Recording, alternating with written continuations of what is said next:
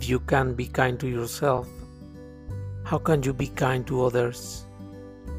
You have to understand that to be compassionate, one has to be compassionate first with oneself. If you don't love yourself, you can never love anyone.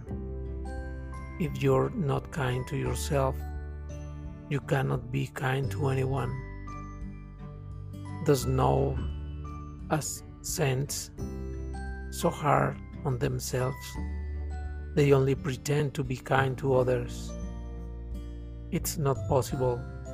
Psychologically, it's impossible.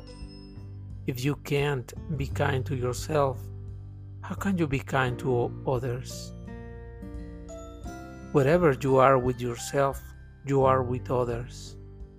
Make it a basic maxim. If you hate yourself, you will hate others. And you have been taught to hate yourself. No one has ever told you, love yourself.